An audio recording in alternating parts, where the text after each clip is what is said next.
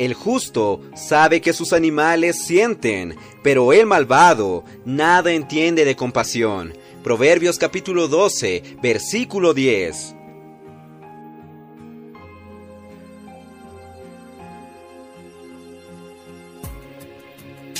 ¡Oh, Señor Jesús! Amados hermanos, amadas hermanas, queridos amigos, gracias al Señor. Estamos en el primer día de abril y en este mes, Dios en el libro Días más sabios nos viene a decir: el buen pastor da su vida por las ovejas. ¡Oh, Señor Jesús!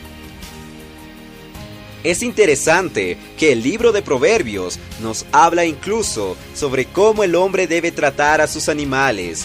Cada detalle de nuestra vida, cada actitud revela nuestra personalidad, nuestro carácter y nuestra naturaleza. Queridos santos, no es una buena señal que un hombre sea cruel con los animales. Si los ama y los cuida, probablemente también amará a las personas y se preocupará por ellas y sabrá cómo asumir sus responsabilidades en el hogar, en el trabajo y en la sociedad. Señor Jesús. Ahora bien, veamos lo que encontramos en 1 Samuel, capítulo 17, versículos 34 al 35. David relata aquí para Saúl, diciéndole: tu siervo era pastor de las ovejas de su padre, y cuando venía un león o un oso y tomaba algún cordero de la manada, salía yo tras él y lo hería y lo libraba de su boca. Y si se levantaba contra mí, yo le echaba mano de la quijada, y lo hería y lo mataba. Señor Jesús, ¡qué palabra maravillosa! Con ese mismo ímpetu y confianza en el Señor, David luego mató al gigante Goliat, liberando al pueblo de Israel de los filisteos. ¡Oh, Señor Jesús! Esta fue una de las razones por las que David era un hombre conforme al corazón de Dios. Amaba a su pueblo y se preocupaba por ellos, como cuidaba también antes, en su pasado, a las ovejas. Señor Jesús.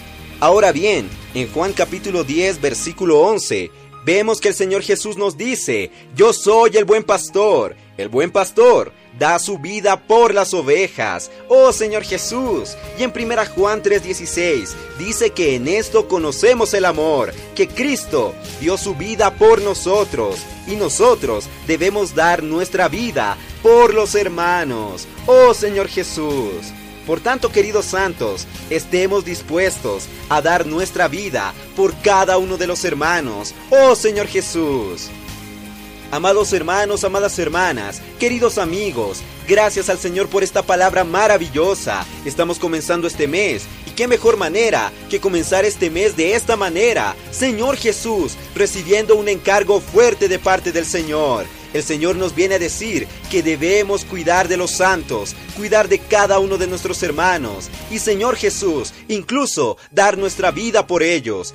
¿Qué quiere decir esto, queridos santos? Que nosotros debemos entregar toda nuestra vida al servicio de los santos.